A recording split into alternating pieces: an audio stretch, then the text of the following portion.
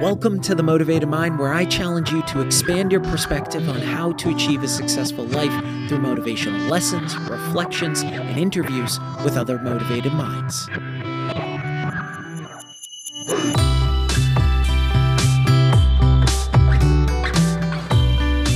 Welcome back to The Motivated Mind, a top 100 health podcast. Thanks to each of you. This is episode 336, and I'm your host, Scott Lynch. Thanks so much for listening. If I've brought you any value, please be sure to leave a review and hit that subscribe or follow button. Don't be a stranger. Shoot me a DM on Instagram or Facebook and let me know what you want to hear more of. And please be sure to share the podcast.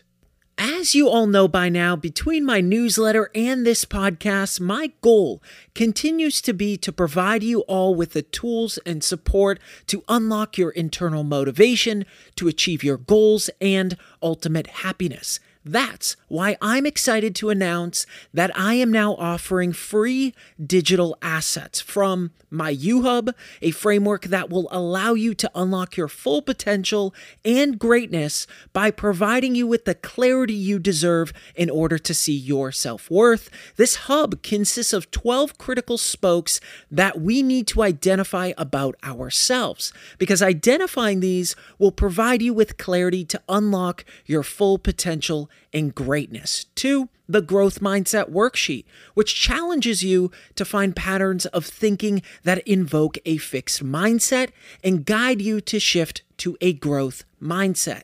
Download these free printable exercises on my website by clicking the link in the show notes. Want to make a podcast? Spotify's got a platform that lets you make one super easily, then distribute it everywhere and even earn money all in one place for free. It's called Spotify for Podcasters, and here's how it works. Spotify for Podcasters lets you record and edit podcasts right from your phone or computer. So no matter what your setup is like, you can start creating today. Then you can distribute your podcast to Spotify and everywhere else podcasts are heard. Video podcasts are also available on Spotify. With Spotify for Podcasters, you can earn money in a variety of ways, including ads and podcast subscriptions. And best of all, it's totally free with no catch.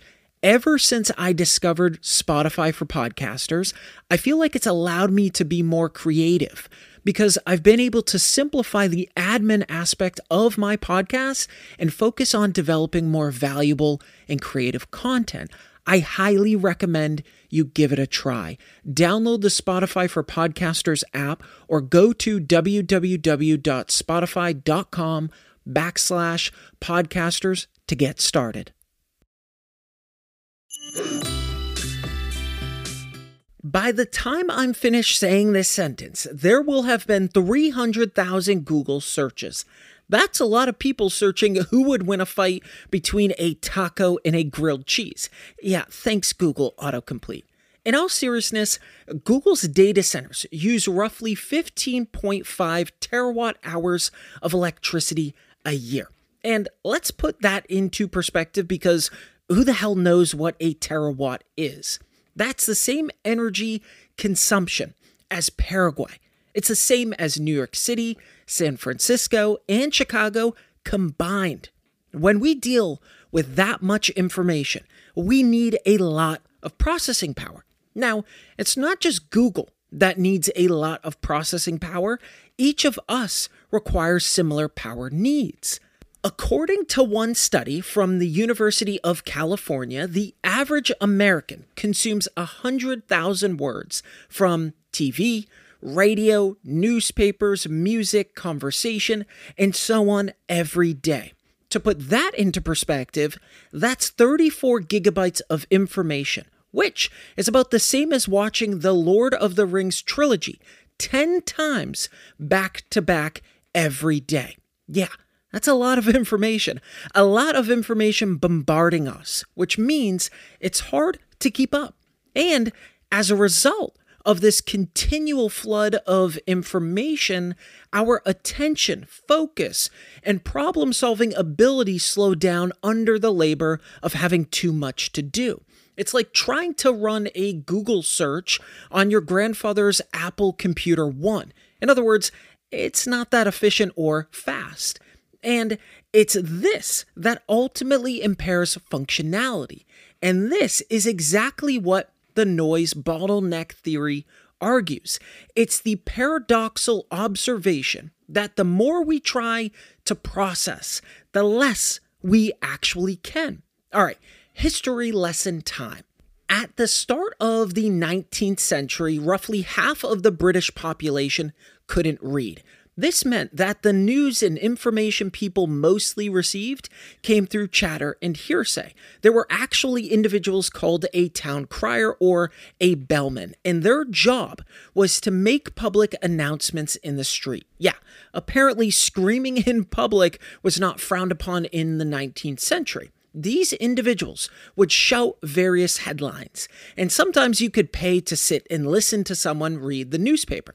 Fast forward in the 20th century, when the vast majority of the developed world could read, people were still getting their news from one or a few sources. Most people would purchase a certain newspaper or watch a particular news channel that they liked or preferred.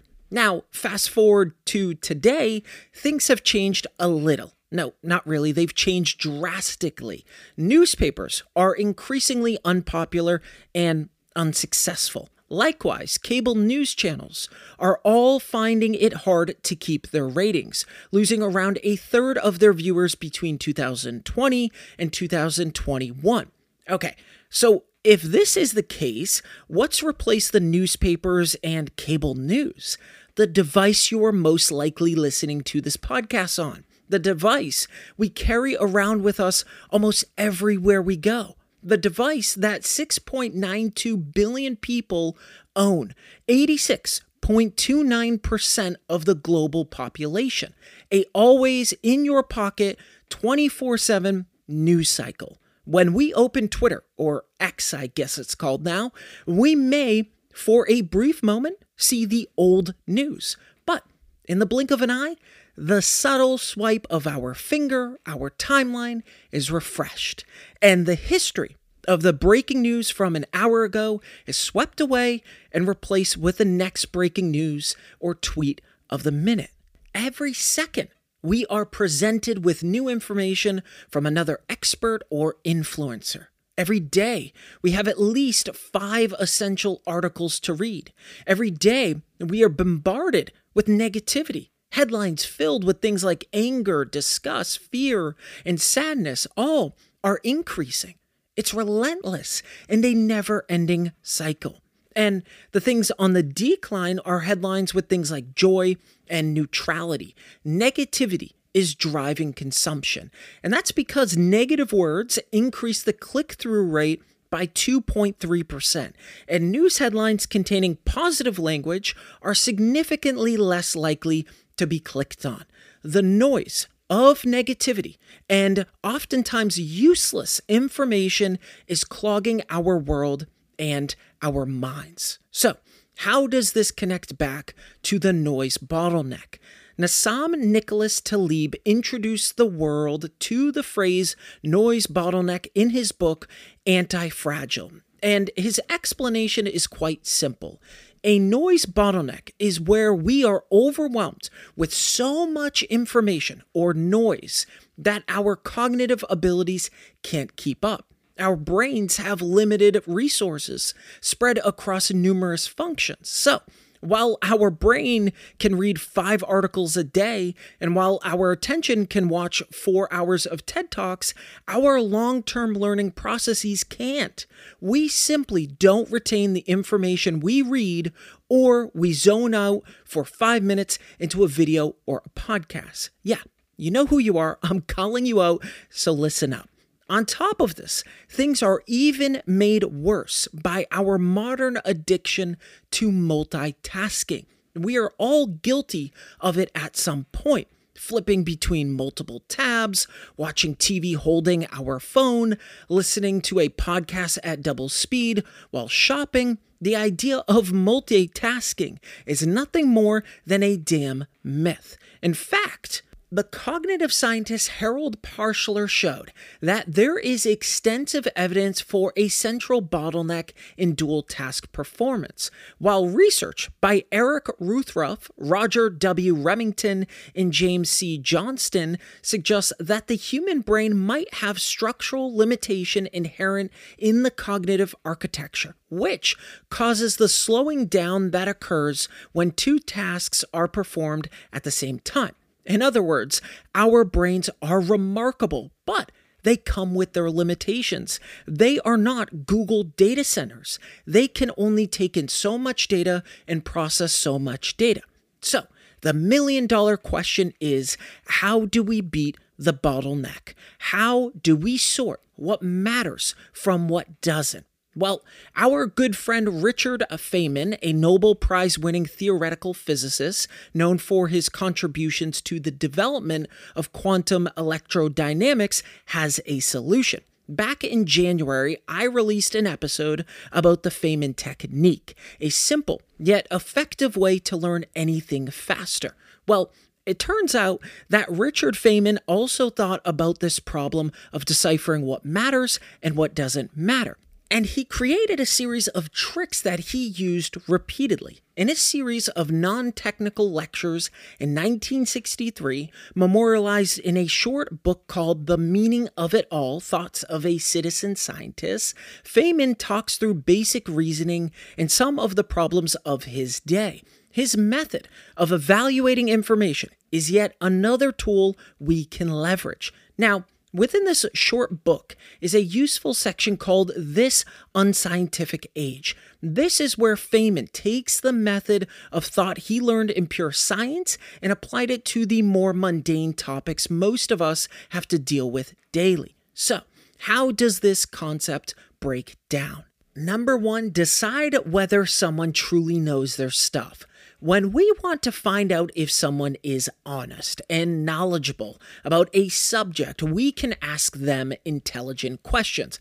Mind-blowing concept, right? Well, let's dive deeper. These questions should be honest, direct, and relevant to the topic. If the person is honest, they will admit when they don't know the answer. For example, imagine two politicians running for president. One of them is quick to give answers to questions about a farming problem. The other politician is more honest and says they don't know much about farming, but understands it's a difficult issue that needs careful consideration. They plan to gather experts, look at past experiences, and take their time to come up with a reasonable solution.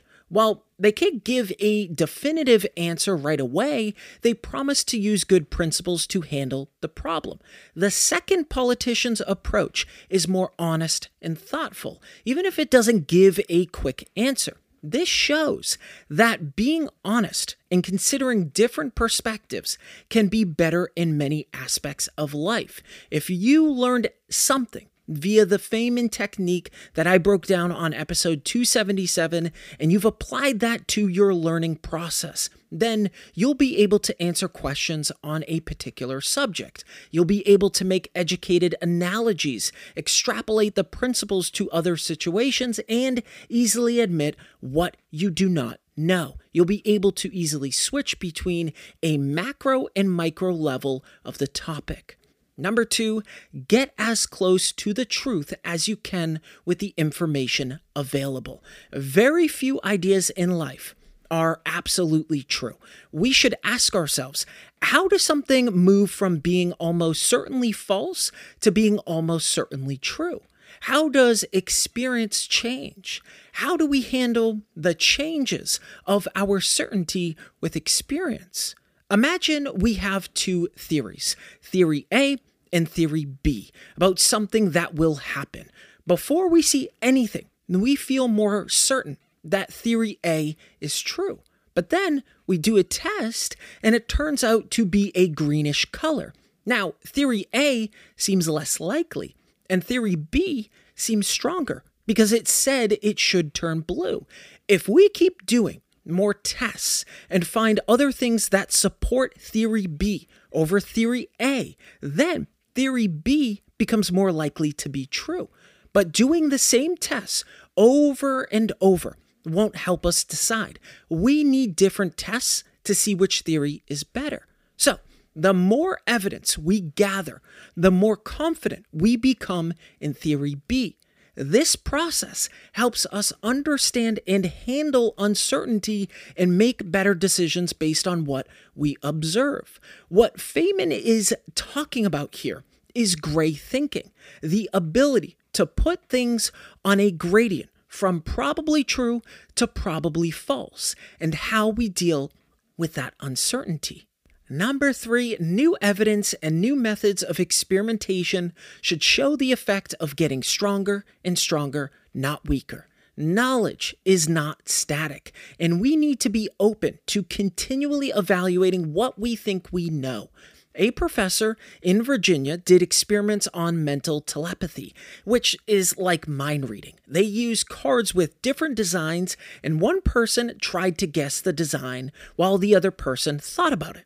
And at first, some people seemed to be very good at guessing the designs, even better than chance. But then other people pointed out problems with the experiments. So the professor improved the techniques, and the results showed that the phenomenon of mind reading wasn't as strong as they thought. With better methods, the average number of correct guesses went from around 6.5 cards to about 5.1 cards. This meant that the phenomenon of mind reading wasn't as strong as they initially believed. As they improved their methods, the evidence for mind reading got weaker.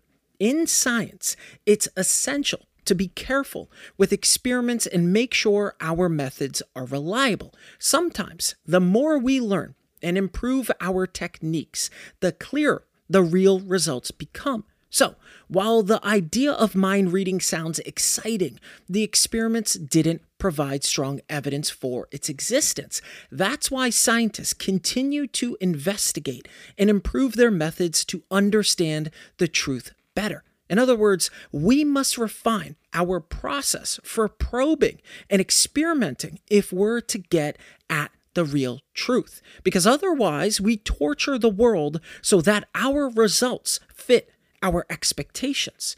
If we carefully refine and retest and the effect gets weaker all the time, it's likely to not be true, or at least not to the magnitude we originally hoped for.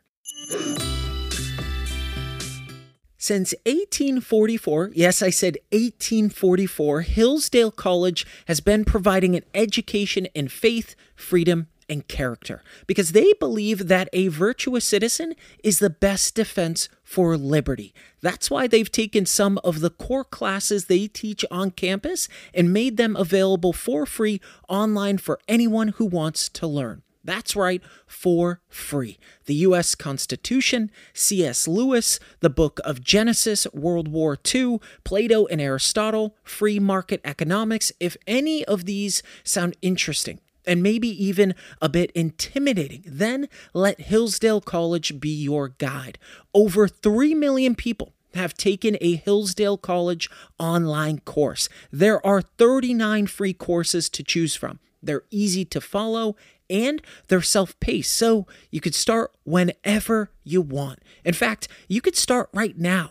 It's everything you need all in one place with no long-term commitment. Learn when and where you want. Enroll now in Hillsdale's not-for-credit online courses program. It's free, it's fun, and it will change the way you understand our country, the world, and your place in it.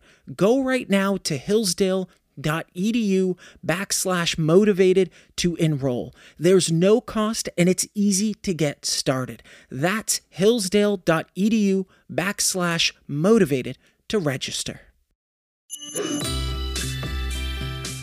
Number 4, ask the right question. We should not ask, could this be the case?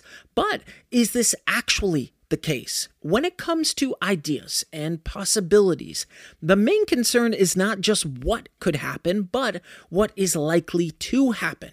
For example, some people believe that if you swallow gum, it stays in your stomach for 7 years. Well, at least that's what your parents probably told you as a child. Or that the idea of cracking your knuckles will give you arthritis. Or some people believe in superstitions.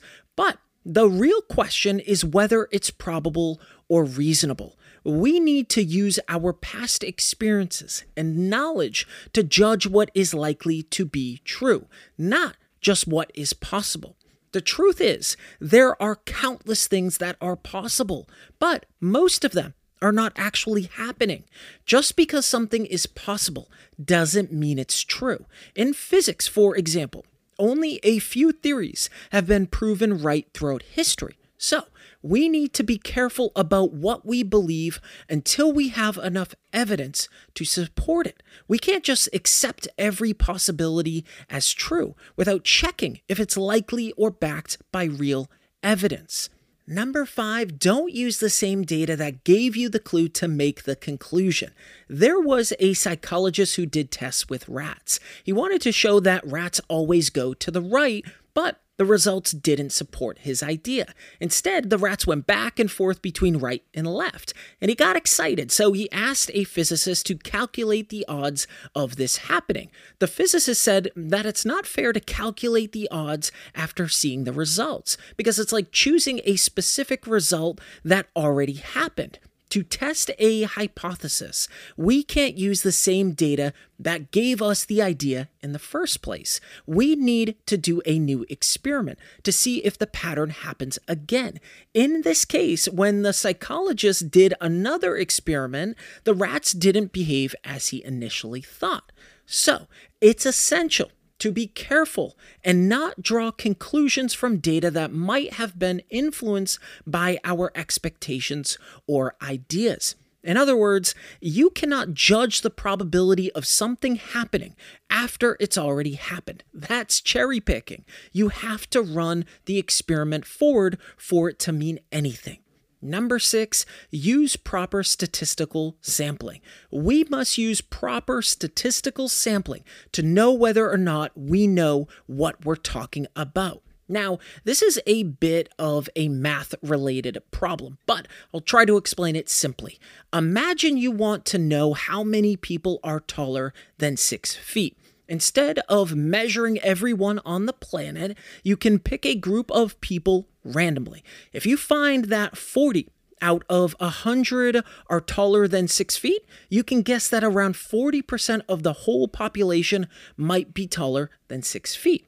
But we need to be careful. The way that we pick our group matters. If we only pick professional basketball and volleyball players, we might not get accurate information. We need to pick the group in a way that has nothing to do with their height. To be fairly accurate, we usually need a lot of samples. For example, to be correct, within 1 or 2%, we might need to do the experiment 10,000 times. Yeah.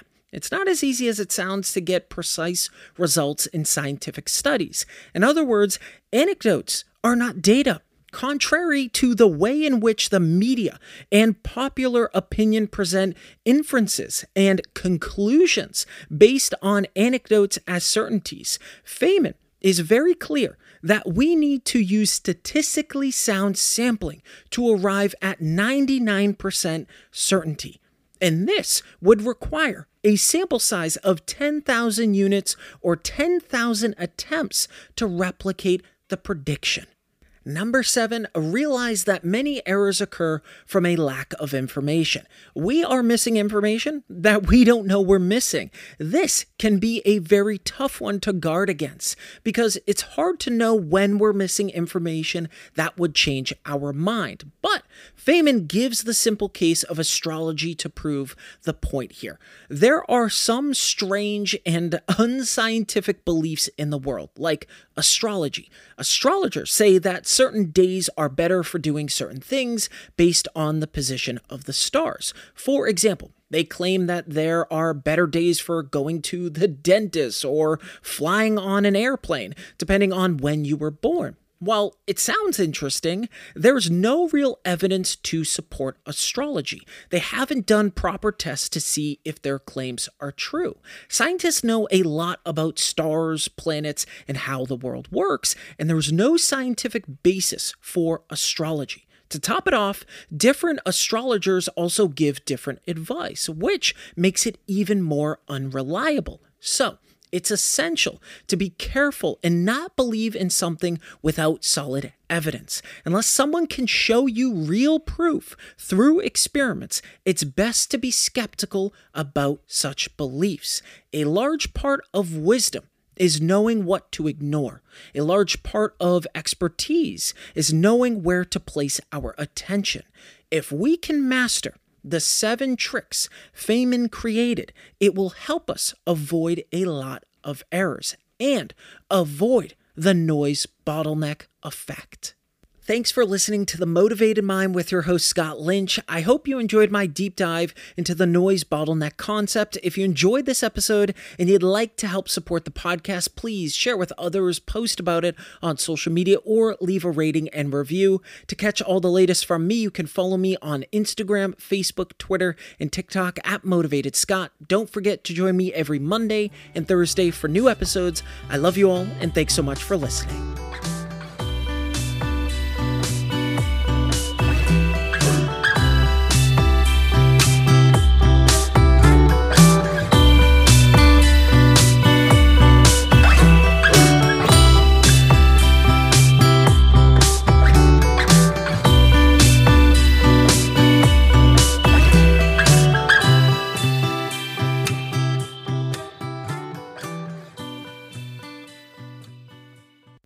The Motivated Mind is a legacy division.